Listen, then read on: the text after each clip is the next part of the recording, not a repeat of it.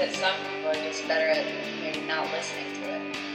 And by sitting down with those people, asking questions, and then recording it and blasting it out on the internet, perhaps, maybe, I can help other people get out of our own way.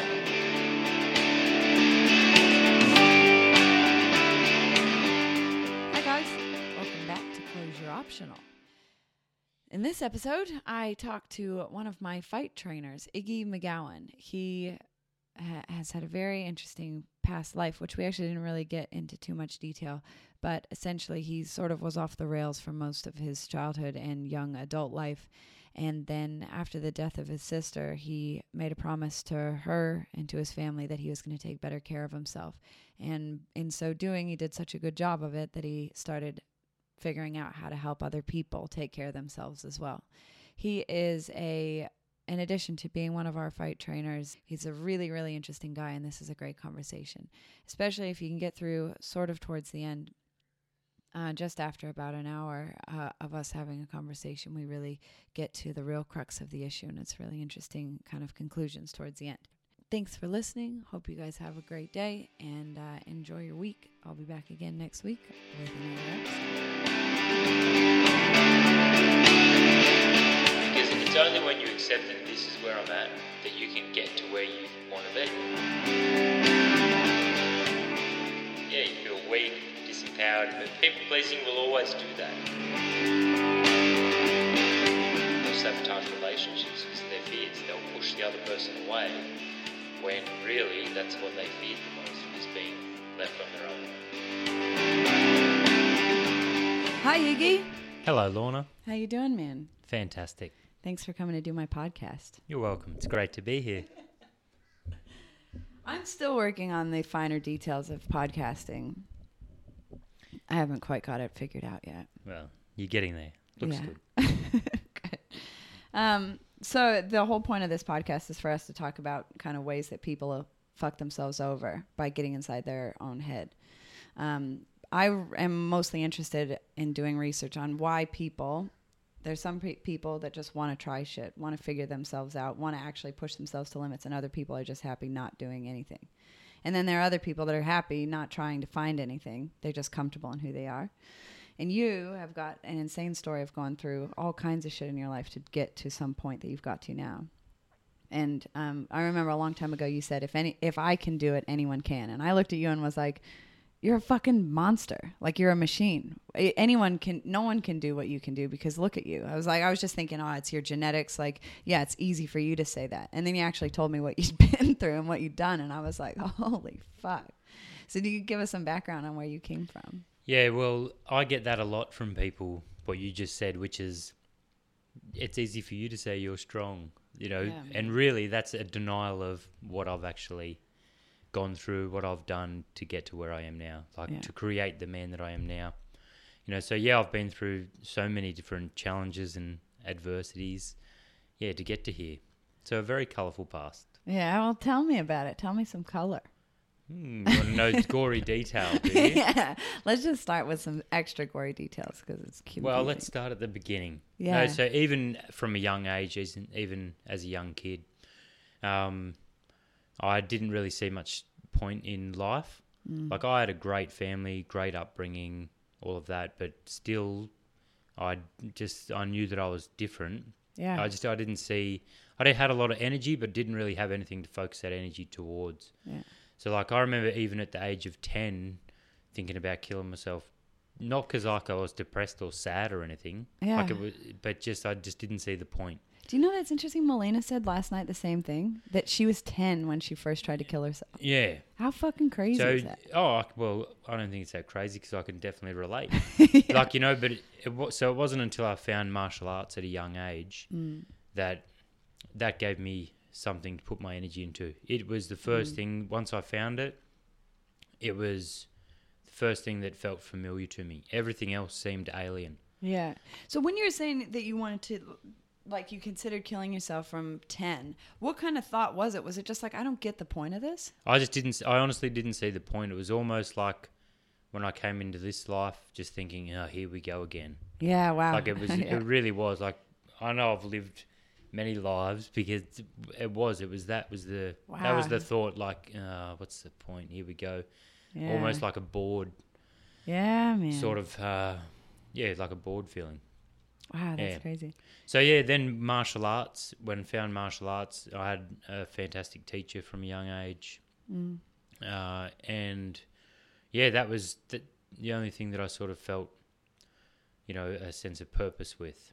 And so you were bored, so the sensation of being bored, and then it just kind of maybe channeled your energy in it. Did it give you something else to focus on besides yourself? Yeah, 100%. Martial arts gave me something to focus on. And it got me into my body. Yeah. So inhabiting the body. So obviously that's why we all love martial arts, is it gets you into your body. Yeah, man. So it's presence. Yeah. So it's the thought that always creates the problem. Too much thinking causes problems. Fuck yeah, man. It's a crazy thing. Like I've been working on this with some of my clients, and I did it this morning in class, where because I notice a lot of times, and I do it myself, but I notice a lot of people come in and I'm like, all right, skip the first couple rounds, and they're just basically trying to struggle through skipping, and then I'm like, all right, hit a bag, and I just see people just kind of like barely whacking at it, or kind of just bored and throwing their limbs at it, and like just real loose and floppy and kind of half-assed, because they think like, oh, class hasn't started yet, or whatever. They're not really present yet. Definitely. So I kind of just stopped everyone today, and I've done this with each one of my clients, and just had them close their eyes and start from their stance. So start with their feet together, then separate, stand in their stance, then bouncing from one toe to the next. The whole time with their eyes closed, so that they had to feel what the inside of their body felt like. Definitely. And fuck, man, then I was like, all right, now go back and do what you're doing. And everybody, just a level change. Immediate level change. Because it went from people doing something for the sake of doing something because they've been told to being aware of what it feels like to be inside their skin. Exactly. Start to inhabit the bodies and start to actually use this vehicle. It's sick, man. It's a really cool feeling. I think I got introduced to it from yoga. When I first, I was still a fucked up mess, but I knew, at least, even as fucked up as I was at the time, I knew that I needed to at least kind of pay attention to my body a bit.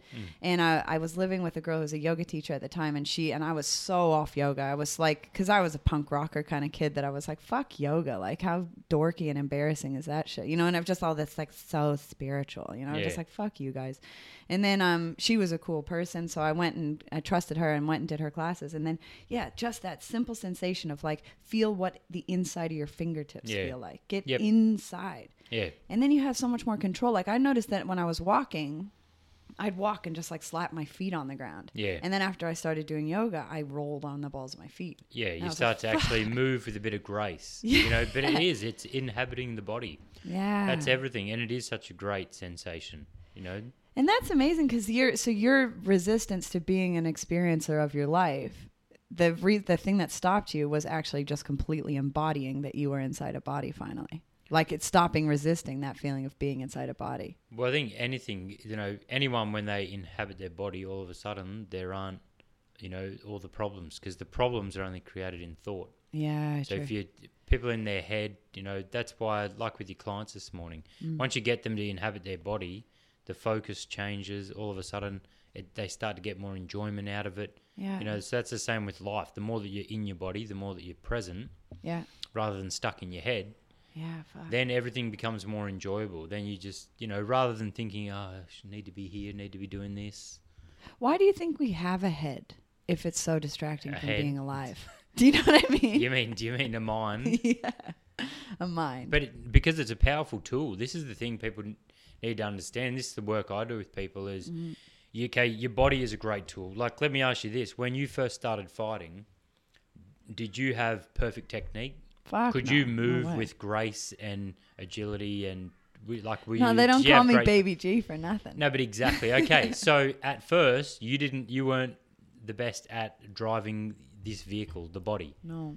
So then, how did you get it to a point where you were able to move with great technique and fight to the ability that you have? Yeah, it's focus and listening, I think. Yeah, so through that and awareness. Yeah, really. So through repetition. So yeah, of course, it's through awareness. But through repetition and discipline, you inhabit your body more and you learn to drive it and use it as the powerful vehicle that it is. Yeah. So I'm sure you can do things now with your body that you wouldn't have thought possible, before, and all things to your advantage. Yeah. So it's Definitely. the exact same with the mind. This is what people see it as something different, but the mind is a great tool also. Once you learn how to drive it. Yeah. See, most people, they get driven by their mind. They're used by their mind. They think that they are their mind. So all these thoughts they identify with, and they get run by their mind, completely reactive. Oh, this happened to me. It's like a victim mentality. And why do you think people get stuck in their mind? Because if they haven't disciplined it, if they haven't trained it, see, it's the same as the body. Why do people end up in a fat, unhealthy state? Because they haven't disciplined the body. They haven't trained it. So it's the same with the mind. Until you regain control over it by constantly correcting it, the same as you'd correct a physical technique, it'll run you. So do you think it's like a slow degeneration? Like, would you say that at the beginning, like when we're this kind of pure package of potential as a baby, and we get taught general life things up to the age of 7 or so, we're kind of absorbing as much information as we can, and then is it just kind of a slow disassociation or slow attachment to the mind that happens over time, or do you think we initially start that way and it has to be taught? Well, I think that your conscious mind obviously develops, and after those early years, a lot of people will keep going, operating unconsciously, just keep going. They'll be created by their habits. So these same patterns, these same habits of thought that they've learned from a young age. So obviously that's not consciously chosen. They haven't consciously chosen these thoughts and this programming. It's like that's what's been, from their environment, from those around them, how they've been brought up. Yeah. So that's what, wires their mind in a particular way. Then, through those adult years, they will keep operating that way until you become conscious of it, and then correct it, to consciously choose, powerful habits and powerful ways of thinking. So it comes down to either you're created by your habits or you can consciously create your habits. And so it really is just a choice. It's almost like leveling up, I guess. Everything's a choice. Yeah. Of course it's a choice. That's it. It's like I had this yesterday. I was at a Vive. I was getting some lunch and I was eating. There was these 3 people, like a father and his teenage daughter and son next to him, and I couldn't really hear what their conversation was, but they were having an argument. They were, Italian. They were having a bit of an argument. And again, I didn't care. I was there enjoying my meal. I got up as I went to leave. Oh, sorry. Before that, I could hear, the daughter saying, "Oh, that's so general. That's such a generalization. I thought you'd have more wisdom than that at your age." And this guy who must have been at least 60 was going, "No, you know what? You think you know everything. That's your problem. You think you know everything." And she kept saying, "No, well, that's ridiculous." And he was saying, "That's just how they are. 99% of them, that's how they are." So there was this disagreement. Anyhow, as I said, I didn't hear. I got up. As I was walking off, he said, Hey, mate, isn't that right?" And I said, no. So I turned around and I said, "What's that?" And he goes, "Isn't that right?" And I said, "I don't know. I couldn't hear your conversation." He goes, "Women, they'll be the death of us. They're women. They're the cause of all our pain. We're victims to women." And I said, "Oh, I'm not." I said, "No, I don't agree." And the daughter goes, "Yes, thank you." And I said, "I don't at all. Women have done nothing but better my life, have empowered me, have given me life. So there you go." And I walked inside, put something in the bin. As I came out to get in the car, I said, "And, you it's your choice to be a victim." Because he goes, Right. "Oh, I'm a victim to women. I'm a victim like this." I said, "Yeah, you are. But that's a choice. Right. I'm a creator." I said, "And that's my choice. I live in power." And anyway, he's there shaking his head, and she just looked gobsmacked. His daughter was like, oh. Well, I mean, that's an amazing thing. Like, you take one look at you, just this big, muscly dude. Like, he literally would have thought, like, yeah, he thought I was gonna, bag him out and all that. But the point is, it's like these people are like this everywhere. It's like this victim mentality, looking for someone else to join them on, making enemies out of people. For sure, That's man. it. Like, what I could have said to this guy was, okay, a lot of women have been my greatest adversaries. Like, because that's the truth. But it's through that I've grown to be the man that I am. Like, fuck yeah. It's like a sparring partner. When you have a sparring partner, the better they are, and the more that they challenge you, the more that you grow. Like in a fight, same as that. Yeah. But they're not an enemy, Yeah, should you? Well, Melina and I were talking about that last night because it's almost like, I think the way that I kind of see it is that there is a bell curve there. There's up to the point you need to have as challenging as possible of sparring partners without somebody that constantly knocks you out. Because if you have a sparring partner that as soon as you get in the ring, the first punch, they knock you out every time, you're not going to learn anything. You're just going to end up with brain damage and run away, and you're never going to fight, right? Yeah. So, like, to an extent, and I think there's a million different ways of looking at this, but each one of your challenges, you've got a choice to go in there and understand that adversary is someone who's just knocking you out immediately, and you just need to get the fuck out of there. They're not helping you. It's just causing... You mean in a relationship context? Yeah, in a relationship type of context, or even just in a work environment situation. You get into an environment that's so toxic that you're not actually making any progress. You're just literally sitting there, and I still don't believe that you're a victim of that. You think you're a victim, but it's your choice to stay. Yeah. So at that point, having the wherewithal to be like, this is not helping me. Yeah. Or in the circumstance that you're talking about, and I've done this myself with a relationship where it's like, no, this is worth me sticking this out to figure out where I'm getting challenged. Because a lot of the stuff that they bring up in you is a lot of the times the shit that you don't want to deal with in yourself. Of course it is. This is the thing. Everything's a reflection. So, you draw to you. That's what I said to this old Darren guy as I was leaving. I said, if that's been your experience with women, then it says more about you. Everything's a reflection. So there you go. It's been highlighted in you. Yeah. But people reject this all the time. People that make enemies out of situations or people, it's giving your power away. Fuck people, yeah, it's like, that's what I think. No wonder you're so disempowered. You're making an enemy. You're saying, oh no, it's because of them that I react like this. It's because this happened that I'm like this. It's like, no, that's, you know what I mean? It's a classic victim. Yeah. Well, and there's no room for you to grow. There's no room for you to learn anything because it's always something external to you that's caused the reaction or whatever. Like that sensation, giving your power away is exactly it. There is something internal to all of us, whether you're gay or straight or not or whatever, that there is like a deep power inside somebody who takes responsibility. Yeah. It's attractive to whatever. It doesn't matter if it's not even gender oriented necessarily. I feel like for me, at least because I'm a straight woman, I'm attracted to that strength in a man. Yeah. And when a man loses that strength and becomes a victim to a woman or whatever, and they get pushed around by their wife or pushed around by their daughters or whatever, I just find it like, there's just something deeply unsettling and uncomfortable about it, because it's like you've got a choice here to become a victim of this circumstance or not. And as soon as you become a victim of it, then immediately you've stopped learning because you stopped developing your own skills. Yeah. It's like, we talked about this the other day. It's like if you never video yourself while you're training, you're never going to see where you're making mistakes. Yeah. But it is hard to look at the video. Sometimes you look at the video and you go, fuck, I thought I was way better than that. Yeah. Like I've got a lot to learn. Yeah, and see, that's what people are missing in whether it's a relationship context or whatever, when they reject their power by going, no, it's them, and pointing the finger in blame. It's giving away that, rather than looking at it and going, okay, now where does that exist in me? Yeah. Where can I shift and change my response? People distract themselves constantly by looking at something outside of themselves. Why do you think there's a tendency to do that? It's the easier option. Yeah. It's the weaker option. Why is it easier? Because of exactly what you're talking about. It's the opposite to accepting responsibility. Yes. If you accept responsibility, then it's not up to them or the situation to change. It's up to you to change. Yeah. So that entails, responsibility and doing the work. That's the thing. It's like you can't pick and choose, when you're responsible and when you're not. You can't pick and choose when you're the creator of your life and when you want to be a victim. You can't, anyone can say, oh yeah, I'm a creator when everything's going great.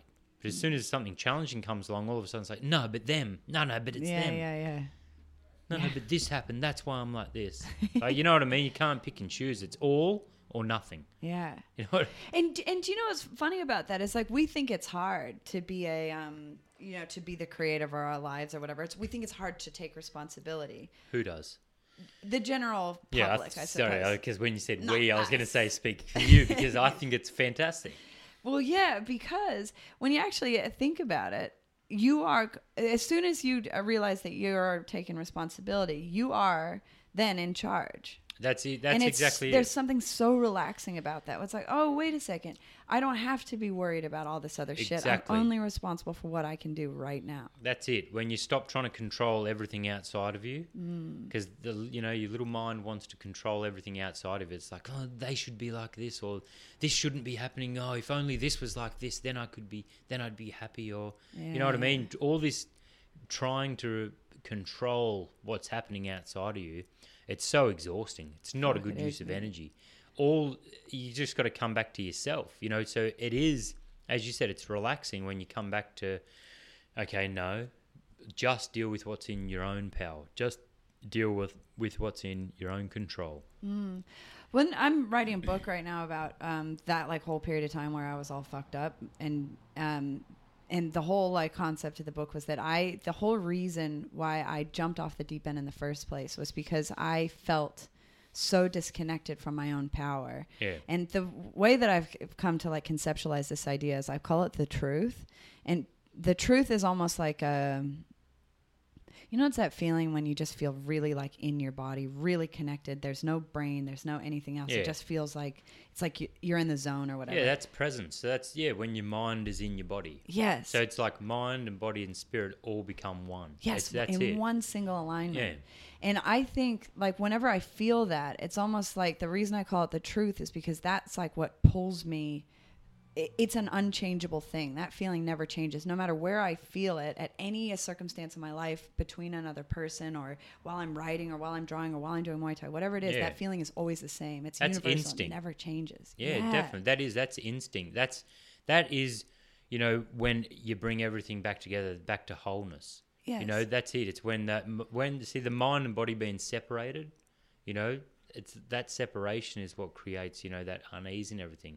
So when you get that mind, body back connected, then that's flow, like with life. Yes. You're acting instinctually.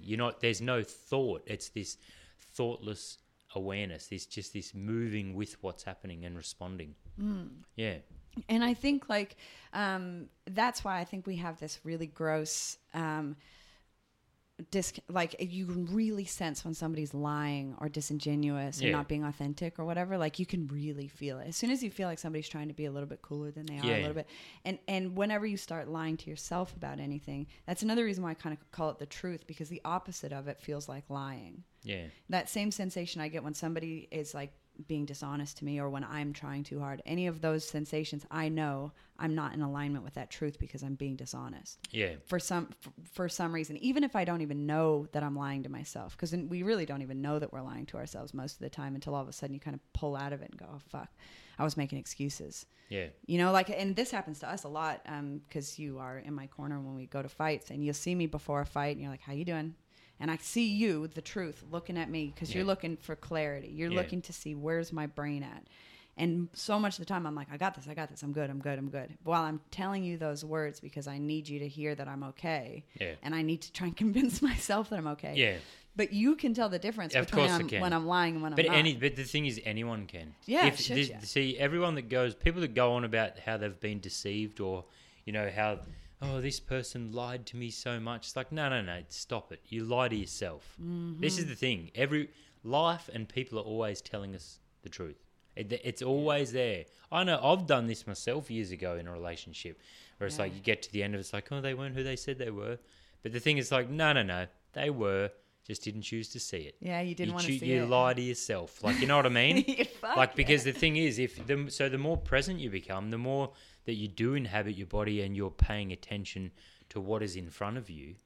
You see, life and people, they're always informing us of exactly what it is. So that's why, I can look at people like yourself and you can be saying one thing, but it's like, this doesn't quite add up. No, you're not. Like, that's it. People, they'll lie to themselves, but you can see through it. Everyone can. And how do you think like people can practice getting better at that? Like, so it's a skill that I agree with you. I think that everyone's got that underlying thing. For me, I found smoking weed by myself in my room helped me realize that lie inside myself. Like I used to just sit there, and I can see it in my writing. So one of my practices was to get super stoned, like crazy stoned to the point where you shouldn't see another human being because you'd like have a panic attack, and just read what I wrote. And I could see every pretentious, wanky bullshit lie that I had said. You don't need weed to do this, but it was like just allowing myself that space to step back out of my own head and stop listening to all the stories and just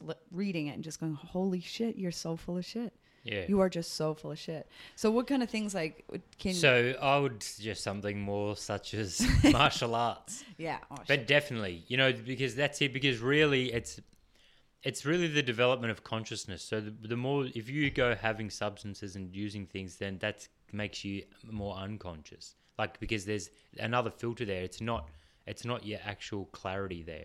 But when training, that's, again, it's getting your mind into your body. Yeah. So the more that you do that, it's through repetition, the better your focus becomes. The more that you inhabit your body, the more that you're able to just, focus on what is. And do you think so you think just even being inside your own body will then help you see? So let's say the exact specific example of being able to see better when somebody's deceiving you. Yeah, definitely. What would you think is a good way to go about practicing that skill? Not having an opinion in your mind. It's this mental commentary that's always happening. So when something or someone is in front of us and they're informing us, that it all goes in. But if you've got this mental commentary and you've got an opinion and you're thinking, oh, what about this?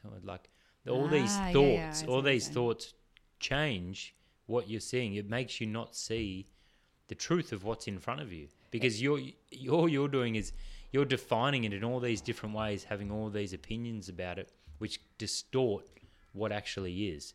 That's the same as anything. How you were talking about flow and, that'd be when you're most creative. Yep. When you're just operating instinctively. It's like there's no thought, you know what I mean? Like it's just, you're just there, you're moving.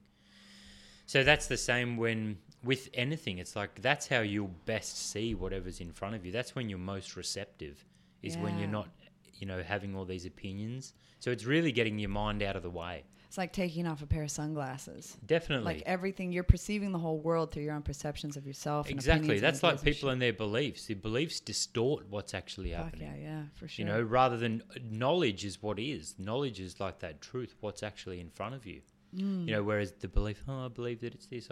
It's like if you have all these preconceived ideas about who someone is, then when they're standing in front of you and they're telling you through their being that they're everything but that. But if you're hanging on to these beliefs in your mind about who you want them to be, that's what you'll continue to see. Then, it might be years later, then all of a sudden when that relationship ends and you're like, oh, they lied to me. It's like, no.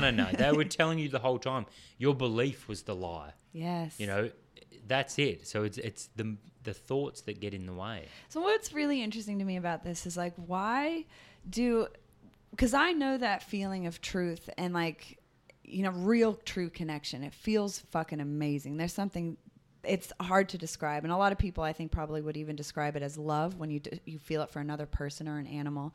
When I feel it with my artwork, it is flow. Like it is definitely some kind of deep connected state. And I just am doing something. It's the absence of me. It's not even me doing it. You couldn't even possibly take credit really for what happened. Yeah. Because after it's over, you're just like, what the fuck just happened? Yeah, that's it.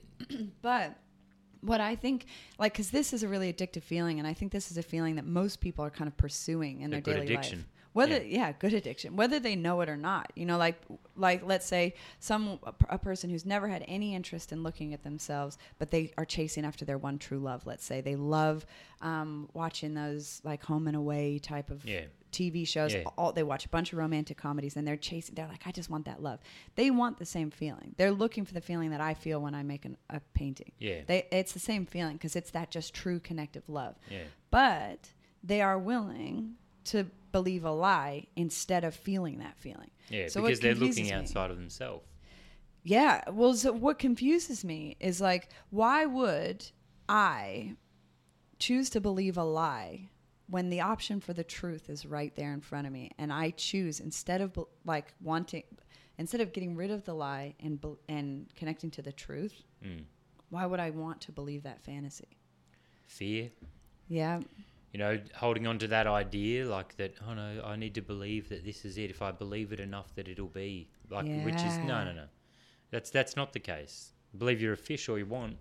Go out in the ocean, try and swim, you're going to drown. Yeah. You know what I mean? Yeah. Whereas knowledge is real. Knowledge is what is.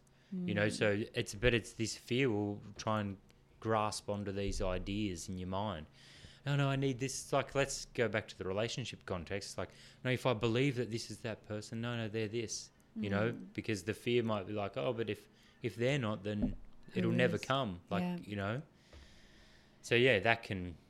Isn't that an amazing thing that you would rather believe a lie than be patient enough to find the truth or find the real thing? Yeah, it is madness. And is it because, do you think because we can degenerate? Like, I at least from a woman's perspective, I think men know that, and it could be different for you, and I don't mean to generalize for a man's sake, but for a woman, I know that I have a certain timeline that I'm going to be able to make a baby healthily. As long as I take good care of myself, I can make a baby up to about 40 probably, but you're getting a bit risky. Like, there's a window of time that I need to be able to create a healthy baby with someone I love. So there is a little bit of that pressure that happens inside a woman's brain when you're meeting somebody. You're like, fuck, could you be it enough to let me do my job in this world and bring a baby out? For a man, like, you've got almost infinite time to be patient. Do you think that puts a little element of pressure on a woman? Well, I guess it depends on what your expectations are. Like, so if you've got the idea that you have to have a baby, otherwise your life isn't complete. Yeah.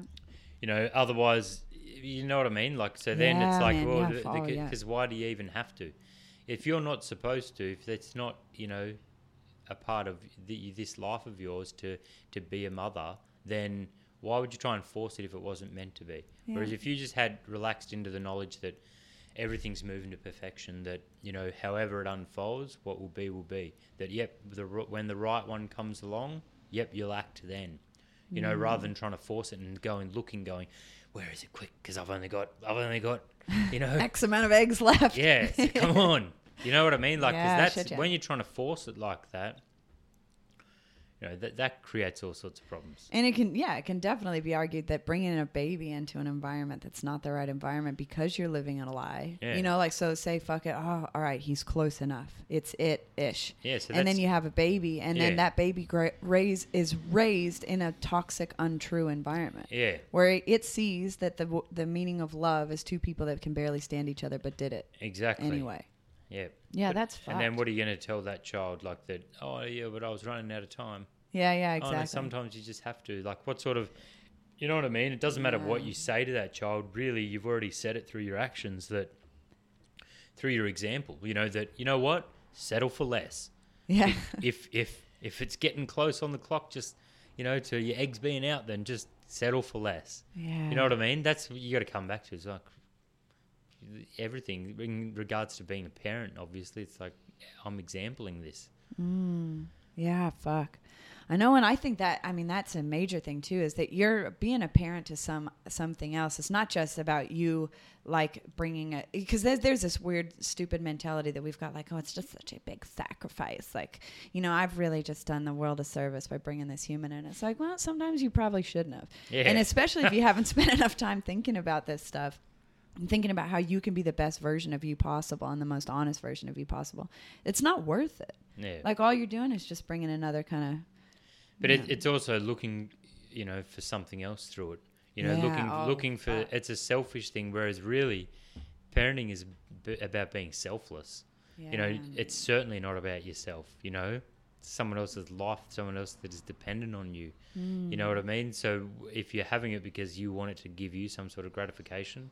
like, then... Yeah, probably the wrong reason in the first place. You know, somebody once said to me, I went back home to America at one point during the midst of this sort of existential crisis of me just going, what the fuck am I doing with my life? Again, it was the same thing you were kind of talking about. I was buried in fear of my own potential, really. I had attempted to find my own potential in things. As soon as I got a little bit out on the ledge, I just ran back and hid behind fear.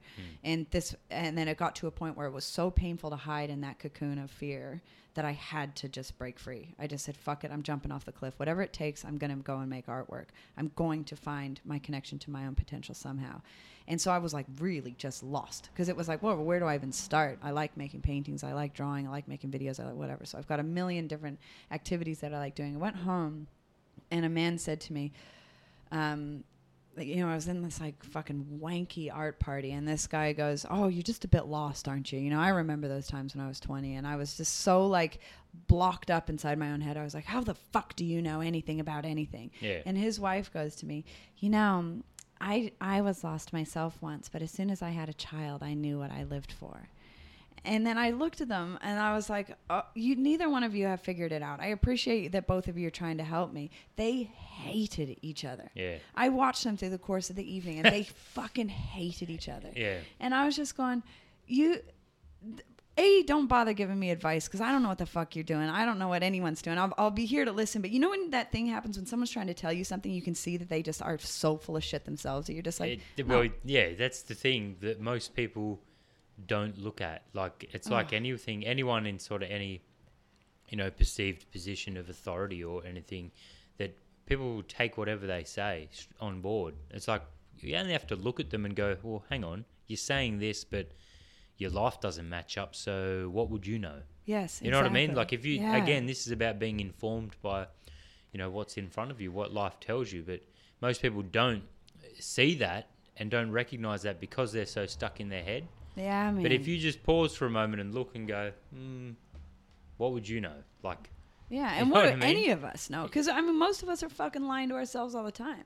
And I think this is why I always like the concept of honesty being the core thing that we try and seek. People talk about, and you've use the word presence, and I understand the word presence. That does feel the same to me. Like, it feels like I'm present. Yeah. But yeah, a lot of kind of spiritual teachers talk about like just be in the moment, be in the moment.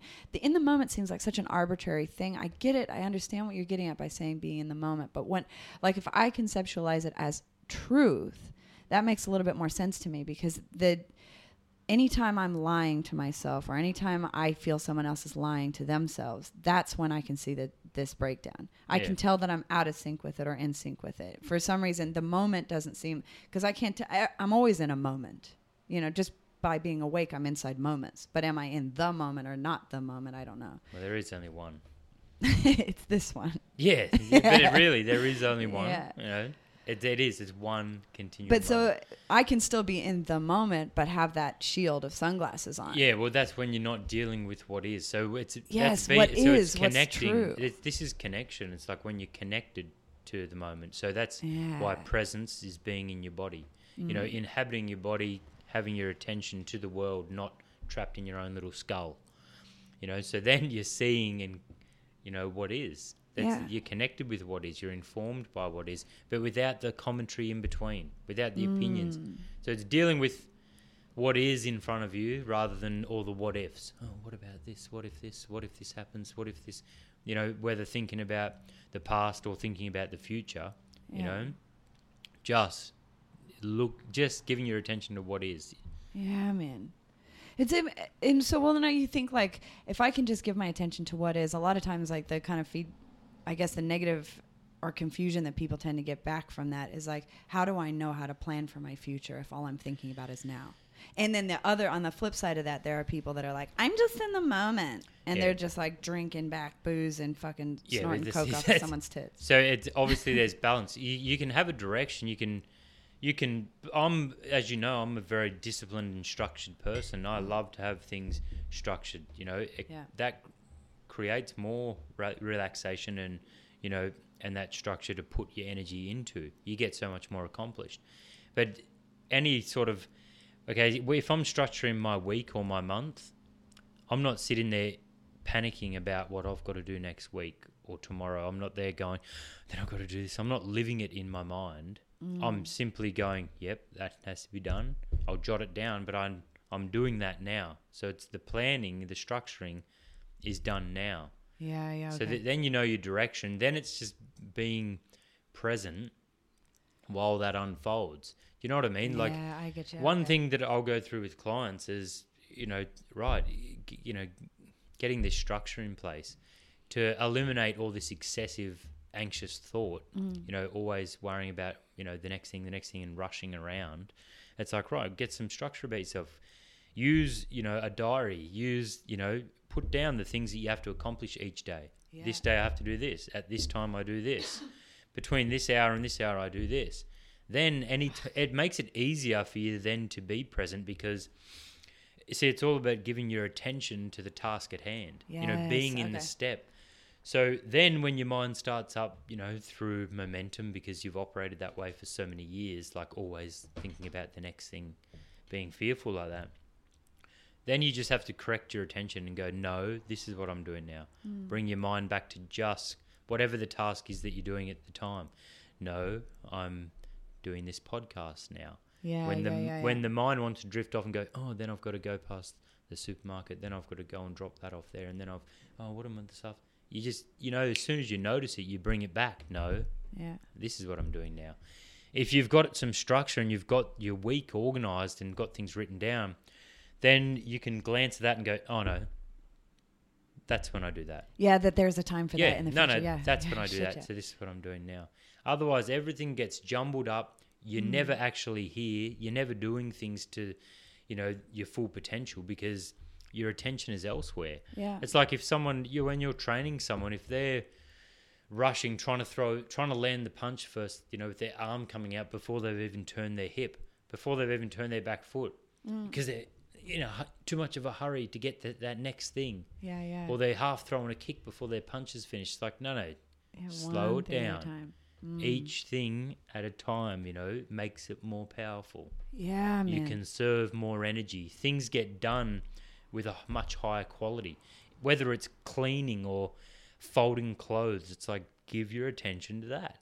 Be present. This is how you develop your presence, is through all the little tasks throughout your day. Obviously that's, again, why with martial arts training, with fight training, that's what we love. That's why it feels so good. Yeah, it releases endorphins and stuff, but it's really because the cessation of thought.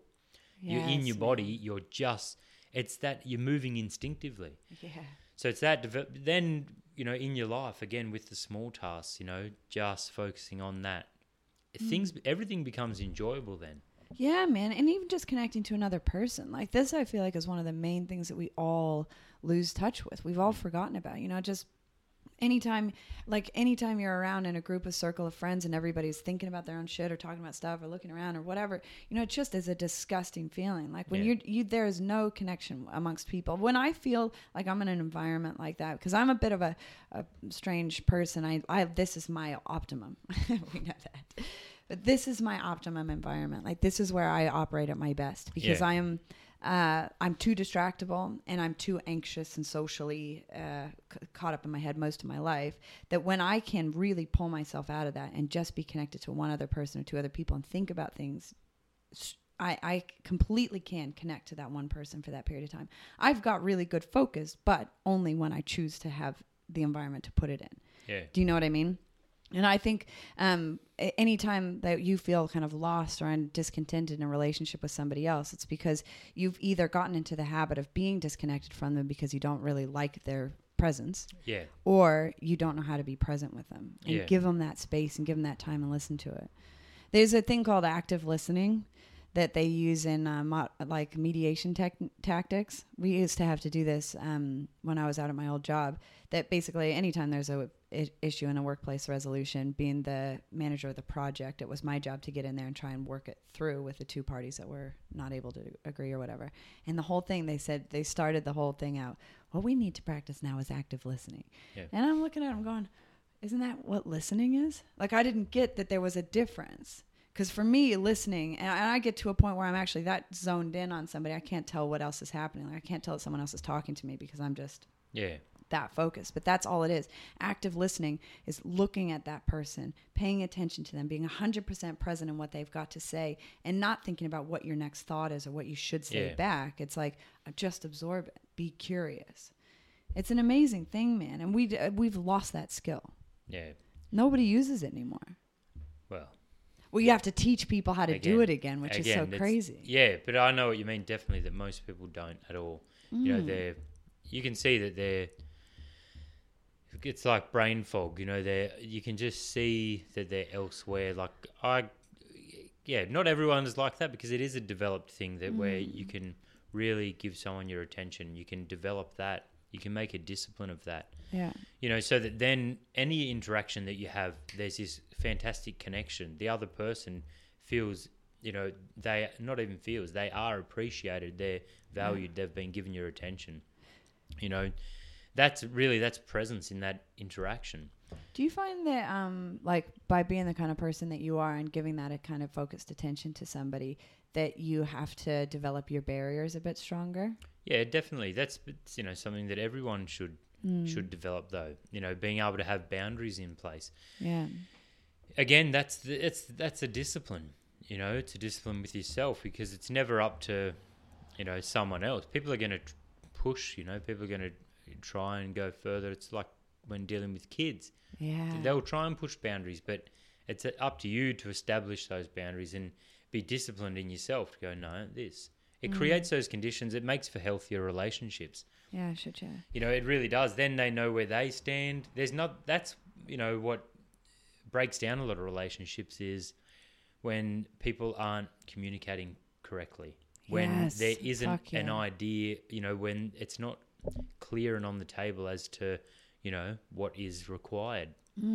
So really it comes down to just, you know, doing that, being like that in yourself, you know, and creating those conditions. So, yeah. Because I think it is really rare to find another person that you can kind of just relax and be yourself and be open with, and they let you speak and they listen and they care about what you have to say.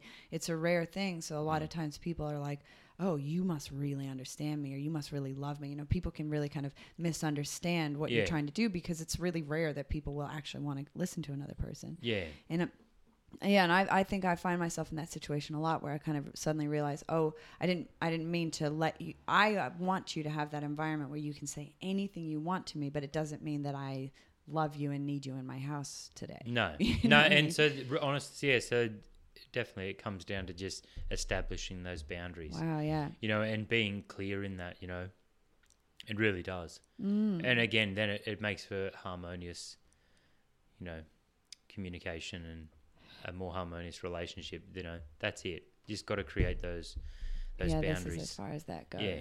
It's interesting that I heard somebody say on a podcast that they were talking about dogs who are pack animals. They suffer from anxiety if they don't know their place in their hierarchy. Yeah, they feel unsafe. Yeah, you know? Because they're not sure. They don't know what action to take. So that's, and again, fear breeds aggression, because they don't understand where they're supposed to be. So they are kind of trying to push the limits, like, oh, am I the alpha, or am I maybe not? So like you're doing somebody, or the dog at least, a major disservice by allowing the dog to do whatever it wants, or sleep on the bed, or whatever it is, because the dog itself needs to know that that's where its place is. You're the alpha, and this is where it belongs. And I think like there's this new kind of modern movement of sort of Marxist thought that that hierarchies are to blame for dissatisfaction in the world. That it's the system that's fucking people up. And that's a nice thought for me. Obviously, being an anarchist and a punk rocker growing up, I was like, woohoo, fuck the system. The system's the... People rebel against themselves. That's the thing. Fully. It's just, again, it's another rejection of power. It's like, you know what I mean? Yeah, it's not my fault. No. It's the system's fault. Yeah, exactly. And it's an ararbitrary thing outside of me, so obviously I don't have to do anything. So again, it's the opposite of taking full responsibility. You know what I mean? It's like, even if that is the case, that there's all of this happening, you know, no, it's not the Illuminati. No, it's not this. It's not this. Just come back to yourself. What can you do? Because even if all these things are there and happening, you know, that doesn't matter. It's like, what are you going to do about it? It's up to you. It's your choice how you experience that. Yeah. That's all you ever have control over, is your own experience of it. It's your response.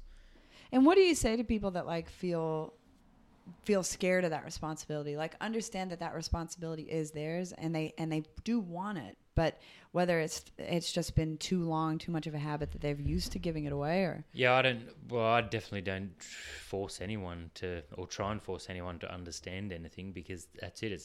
It's this simple. Well, if you want to be a victim, that's fine. If you want to keep your pain, that's fine. No one's gonna take your weakness away from you. Right? Yeah. Like, Yeah. if you want to protect and defend your weakness, it's fine. That's what you'll have. You know what I mean? Like, but it takes people to go through that to get them to a point that they're willing to accept responsibility and make change.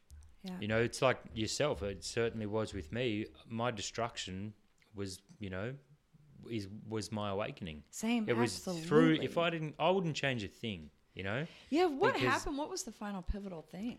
The final. Do you think?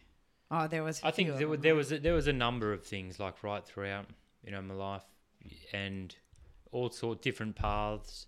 Very destructive and adventurous. They were definitely adventurous. I wouldn't change any of it. And one of the final ones was probably around my sister's death. When my sister died, older sister had melanoma, and within like that 8-month period deteriorated. The family went down and helped nurse her around that time, and that was a pivotal point. Because it was that understanding that, okay, well, death, life, it's all part of it. But something you can't control it. You've got no control over what's outside you, and that was like a very, you understand your helplessness in when you're trying to control something outside of you. So it forces you into acceptance. You get forced into the fact that, okay, well, it is what it is. You know what I mean? Normally that happens through exhaustion. Like when you fatigue yourself from trying to control it and, in your mind thinking it should be another way. And this is, you hear people like, oh, this is so unfair. It's like, well, it is what it is. Yeah. It's not about fairness. It's physics, This happens. It's life, death. It's cyclic. But it was, these understandings are all gained through those experiences, and so that was definitely a big turning point, and just coming back to, it was actually, we were all in the room with my sister, the day before she died or 2 days before, and, she asked everyone in the family to be there. She said she wanted to speak to us. We were all there, but we were like on shifts, like we'd change at different times, and she said, I just want you all to, like, she knew it was the end, obviously, and we all did. And she said, I just wanted to ask you all something. And we're like, of course, anything. Like, Yeah. It's like, and she said, I just want you all to look after each other. And I want you to look after yourselves. And, and that was all she asked. And so, obviously, I went away from there. And later, Mum, a couple of years later said to me, I think you're the only one that actually went away and thought about that, because I did. Like I listened to that, and I was like, you know what? I'd had a very colourful past, like, and that had caused a lot of people around me, a lot of stress and a lot of worry at times. Whether I was going to end up in jail or dead, or what was going to happen. And so then I thought, okay, I went away and thought, okay, so she's asked to look after each other. Well, I can't be in more than one place at a time, so how would I go about that?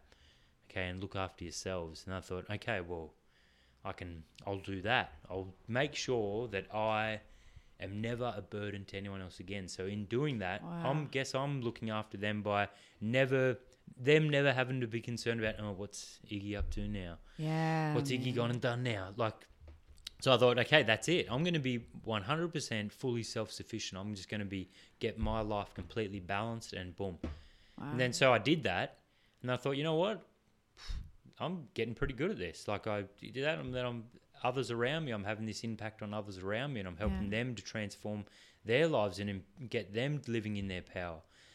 I did that with other family members, and I was like, right, see, this is what it's led to. It's like, and that's obviously what I do in my work. Yeah. So that's what it came from, is like that sort of dying wish of my sisters to look after each other. So that's how I came to it, was, right, how can I best look after everyone? Well, there's only one way, and that's by looking after yourself, getting yourself right, and being that example. Wow. Yeah, isn't that an amazing thing? Like that the thing that takes you out of yourself is an attachment to something greater than you. Yeah. Definitely. You know, a lot of times I've heard people say, like, whenever you get stuck in your own head, just look up at the stars. And I've always looked up and just, like, shit myself under the sheer power of, like, how huge that is and how insignificant I am. It doesn't help me. I just go inside and keep drinking whiskey, you know, because I'm like, fuck that. Okay, well, see, because I look at it and I go, I am that. That is me. Yeah, man. That's how I look. I find it empowering. Wow, That's why it's something I love doing is when you look up at the stars and it's like, you know what, I am that. Because it is so much bigger than we are. And it just takes you that separation of being this little me that lives inside my head to this thing that exists. Yeah. I know. What do you think the overall purpose of living is? There is no meaning. It's just experience. Transformation, that's the purpose. Yeah. Like, but, you know, because people always say, oh, what's the meaning of life?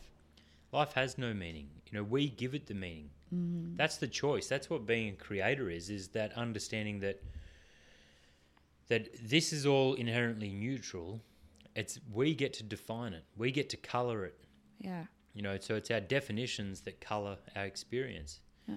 You know, and so what's the purpose is transformation. It's aligning with the cycle of things, aligning with nature and moving harmoniously with it.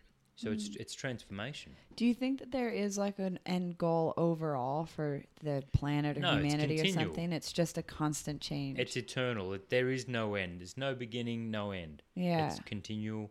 It's just this cycle of destruction, creation. It runs through all things. Like nature teaches us that. Yeah, man. You know, that's it. So it's just, and that when you live in that also, it removes the fear because there's no finality. So there is no end. You know, it's all fear comes from this fear of loss. Yep. You know, so this loss. Whereas when you come from the understanding that no, it's eternal, it's cyclic, then there is no loss in that. There's only ever change. So there's no loss. There's only, you know, an exchange of things.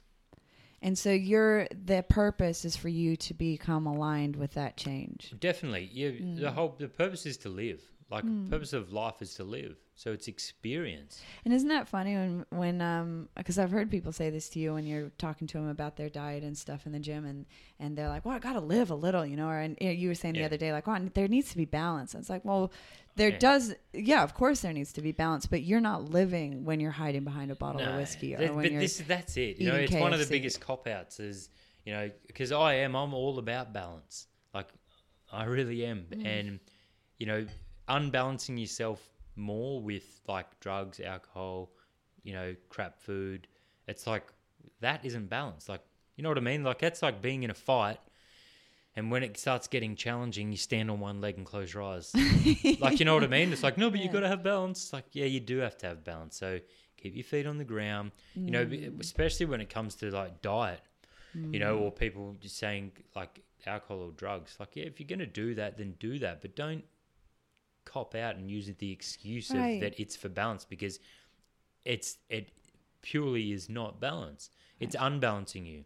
You know what I mean? Fuck yeah. Like, so that's it. But you get that a lot when a challenging situation comes. So using that, you know, metaphor from the fight, you know, if it gets challenging, standing on one leg and, you know, closing your eyes, that's what people do in life. Like, they lose a job or someone dies or a relationship ends.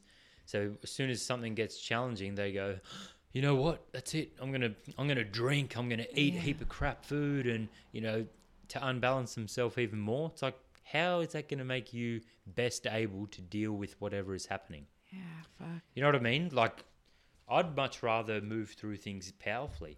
You know, so power means having balance. Yeah, man. Give yourself your best shot for sure. Definitely. Well, it's this again is another reason why I kind of keep calling it the truth is that like it's okay if you're gonna drink, but be honest about it. You know, like that. This is the one of the grossest things I think, and that you have this ability. I've met some people in my life that are similar to you. A gross ability? No, this is a good ability. You have an ability to make people be gross around you. And I'll try and explain what I mean by that. Sure. Like, because you're like present and focused, like what I was saying before, when we go into a fight and I'm trying to convince myself that I am all right, even though I kind of know I'm not, and I can see you looking at me and I know that I'm not right. But I've got to I'm like a mirror that is there, and you're like, those little lies get reflected back to you, and like, oh damn it, he sees it. You can tell I'm lying. And I'm trying my best to lie to myself for the right reasons, right? Because I am not trying to go into a fight being like, no, I'm fucked. Yeah. But really, would help myself a lot more if I just looked at you and went, no, I'm fucked. Hold on. I've got to get myself back in line. Yeah. So like this thing about being dishonest with yourself. So what I mean by people getting gross around you is that people will come in and be like, yeah, no, yeah, I'm doing good. I'm on it. You know, like you start seeing people trying to hide a little bit. Like, yeah, having a great day, having a fucking awesome day. Because it's like you've told them, be positive, be powerful, don't be weak, don't be a weak cunt. So I've heard you say these things to other people. So then people feel like they have to hide behind them. Yeah, but that's not the case at all. It's not. And I don't use the word positive either. Like I don't say be positive, because it's more like no, be powerful. Like look at the opportunity. Don't look at the problem. But when it comes to dealing with clients, you know, that's the thing. It's like no, be honest. Like if you've got a fearful thought, then say what it is. If you're in a disempowered state, be honest. Just say that, and then because it's like correcting a technique physically. You need to be aware of it. You know, that's like when dealing with having a teacher is, you know, they're watching you. You're throwing the technique. They watch you and go, right, you're dropping your hand there, or you're not turning your foot. Like, you know what I mean? So it's they're being your conscious mind and saying, right, you know, but you've got to do it, and then you correct it. Yeah. So it's the same when dealing like, you know, like in a mentoring role, or, you know, when coaching someone on their mind is, you know, be honest. What is the thought? And then when they say, oh, I'm thinking this, you know, I'm thinking I shouldn't be here. You know, I'm thinking I'm not good enough.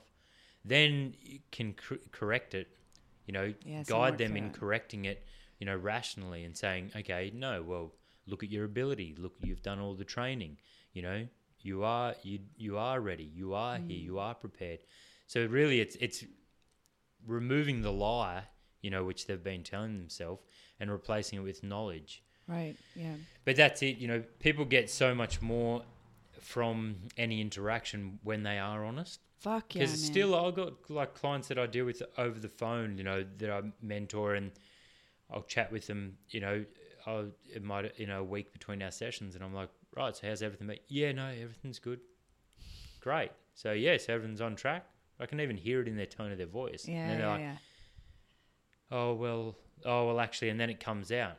You know, that's the thing. It's you get, and then they're like, oh, I'm so glad that I mentioned these things. Because then we might talk for half an hour or 40 minutes, and they're like, oh, I got so much gold out of that. It's like, definitely, because you can't help someone that's not honest with themselves. Yeah, man. You can't. Well, because you don't even know where to begin to correct it. Yeah, where do you start?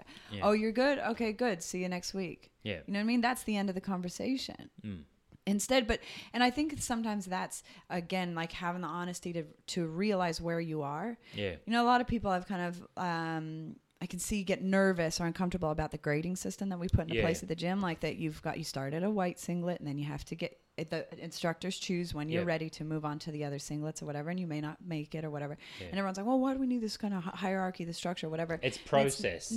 It's acknowledging. Martial arts is all about acknowledging exactly where you are. There's no shame in being where you are. Yeah. It's just, here's where you are objectively. Yeah. Here's the tools to get you to the next place objectively. And so it's ego that wants to get in the way of that. Like it's the ego that doesn't like, you know, it wants to be somewhere other than what it is. You know, rather than accepting that, no, this is where I'm at. Because it's only when you accept that this is where I'm at that you can get to where you want to be. Yeah. You can't get there any other way. You get there from here. So it's only by going, right, this is where I'm at in the process. And then that way you align yourself to the process and can give your attention to it. Why do you think people want to be other than where they are? It's ego, but it's fear of like loss of face too. Like, you know, like you're saying in both of these examples, like with the grading system, or if it's with when people, you know, go to talk with someone and they're, you know, they'll lie. Yeah. It's this wanting to save face, you know, so it's that fear of loss of face. So thinking, it's worrying about what the other person thinks. Yeah. You know what I mean? Like, so again, too much thought, yeah, you know, man. And it's interesting that we care so much. I mean, obviously, being social beings, we want to feel accepted. So it's important that we feel like people appreciate us and trust us and like us and stuff. But that's the funniest thing is like you lie to be more accepted, and everybody can sense a lie. Yeah, so everyone then you can. are more disconnected. That's it. So it has the opposite effect. But that's what fear does all the time. When people focus on their fears, that brings more of that about. You know, the very thing that they're focusing on, you know, they give energy to, and it creates more of that. Yeah. You know, so people will often, like that, they'll sabotage relationships because of their fears. They'll push the other person away when really that's what they feared the most, was being left on their own. Yeah. Yeah. So it comes back to just authenticity, you know, being authentic with yourself, communicating that way, you know, clearly, you know, not having these, you know, fears around how someone else is perceiving you. You know, that's like being a people pleaser. Yeah, fuck. You know, it does. It's you know, that how we were speaking about boundaries earlier. How, you know, you gave the example of when training dogs. You know, my mum, you know, did a lot of obedience training with German Shepherds when we were growing up. I loved it. Cool. So I'm one of 7 kids, and out of the 7, I was the only one that I used to love it. I'd go along with her to every session. You know, like as a kid, you know, a few nights of the week, then on weekends and things, I'd go along. I just thought it was fascinating, like just this obedience, you know, the discipline, but the relationship that the person and the animal had was phenomenal. Like it was enhanced because of this discipline, because there were boundaries put in place. It enhanced the relationship, and this bond was like amazing. And it's the same with people. You know, it's like the same with children. Like kids feel safe. You know, you said that the animals, you know, the dogs would pack, you know, if they're not in that, they don't know where they stand. Yeah, yeah. Same with kids. If there isn't, you know, discipline, and if there isn't like these boundaries put in place, they don't know where they stand, and they feel unsafe. Where, you know what I mean? You get all these people that they're like that with their kids. They want to be their friend rather than being the parent. Yeah. You know, so, and it's like people pleasing. It's wanting to be a people pleaser with the child. Yeah, but they're doing that in all areas of their life, you know. Yeah. Oh no, I might look like a bad parent if I'm not doing this, or I might look like a bad person if I'm, you know, if I say this to someone. You know, so a lot of the time people aren't establishing boundaries in relationships. They're not communicating clearly what they expect, you know, in a relationship, you know, and what their standards are, because they fear that the other person might think that they're, you know, a bad person. I don't know, I remember if I told you about this, like a little while ago, I had an opportunity to have like an open relationship. And I wanted to consider the idea of it because, again, like I want to experiment with many things in my life. I'm interested in just trying to figure out how to experience shit. And I'm not necessarily closed off to any options of ways of structuring things if we can figure out a way that we're both happy and involved in it. But I did find that really confusing because it was like, if there's no discipline or no sacrifice in a relationship with another person, what are you doing together? You know what I mean? Where is that tether? If there isn't this deep connection with another human being that we know that we're still on track to like create a life together or to be on the same team as each other or respect each other, then going out and just fucking other people basically just means that all you are is a hole when he's back. Yeah. Or something. You know what I mean? Like I could not get my head around what is the appropriate way of doing this where it makes sense to both of us, and where is the value in something like that. Yeah. And I it's not to say that open relationships are wrong or right or anything. Like I think two people in any relationship need to establish exactly that. What are your boundaries? What are you both comfortable with? And what is the best way to maintain this friendship? Yeah. And I think I found like in trying to figure that out, that I was doing it to be a people pleaser. Yeah. And it just made me hurt. Like I was But this is it. People pleasing always will and always does. Fuck, it does, man. Yeah. Wow. Yeah. Because it was just like, I don't want to lose you, so yeah, you can do what you want. Yeah. But then I'm just here. Then you'll be not satisfied yourself. Like and it'll make you self-loathing. Yeah, you know, man. Because then you've got no respect for yourself. Yeah, you feel weak, disempowered. It's like, yeah. So really, it's like, what's the point? But people pleasing will always do that. Yeah, it will always leave you being, dissatisfied and self-loathing. You're better off having these. It's like, some people say, oh, but, having conditions, oh, love isn't conditional. It's like, no, love isn't conditional. Love is unconditional. But in a relationship is conditional. Yeah. Like It's monogamy is a condition. You know what I mean? So it's like people that go, oh no, but you can't have conditions on. You have to. Having conditions is a powerful thing. Yeah. It's like discipline. These same people reject discipline. Right. And it's like, oh no, you can't have. It's like, no. It is like it's a focus to be able to develop energy and grow energy. So in a relationship, having that, discipline there, having those conditions which are agreed upon, as you said, it's an agreement. Then it's like, great, we're on the same page. It means that then there's open communication. Yes. And together you're working still towards becoming better, closer connected. Because I do definitely agree that limiting somebody else's freedom in a relationship is toxic. Yeah. I think that two human beings in any kind of relationship with each other should have the ultimate freedom to live their lives as best and independently as possible while mutually growing together. Definitely. That's my perception of what a good relationship is. Yeah. And how you work that out is communication, 100%. Definitely. Because it doesn't, you can't take a model off the shelf. You can't watch a Hollywood movie and go, okay, this is the right way to do that. Yeah. It doesn't work that way. Because it may work for you, may not work for me, whatever. And Hollywood movies have thought about it only so far as it's entertaining. Yeah. Not how it should be done to create a connection between two people. Yeah. And it's the same with creating artwork, and I think this is one of those things that I found, like, that I was afraid of in creating artwork, is that there's no model. There's no solution for what I'm supposed to do. I have an idea in my head that I'm like, I think this would be neat to try and paint.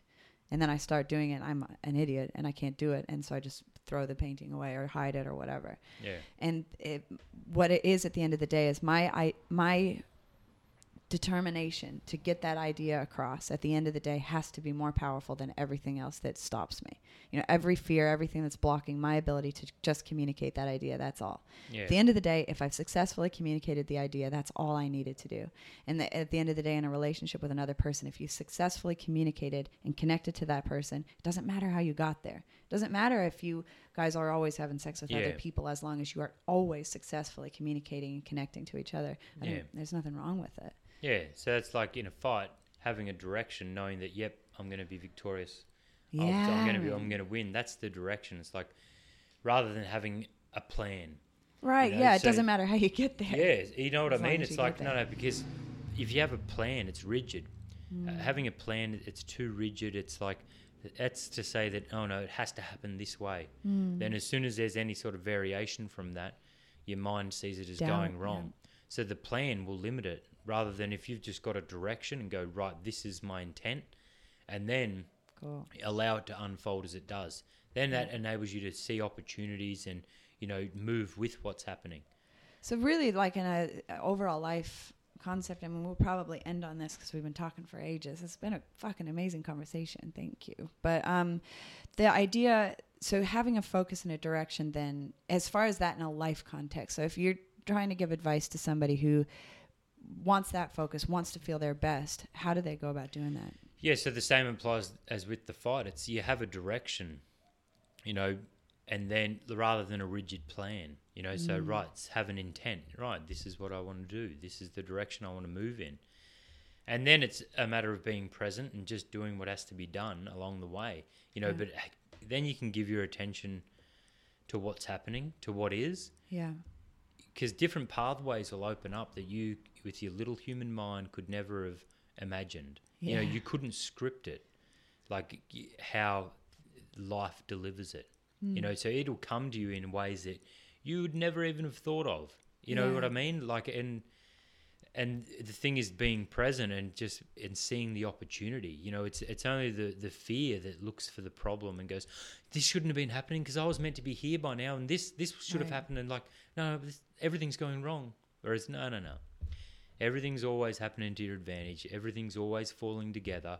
You are being delivered exactly what you need when you need it. Always. Yeah, man. It's only your perception that will see it as otherwise.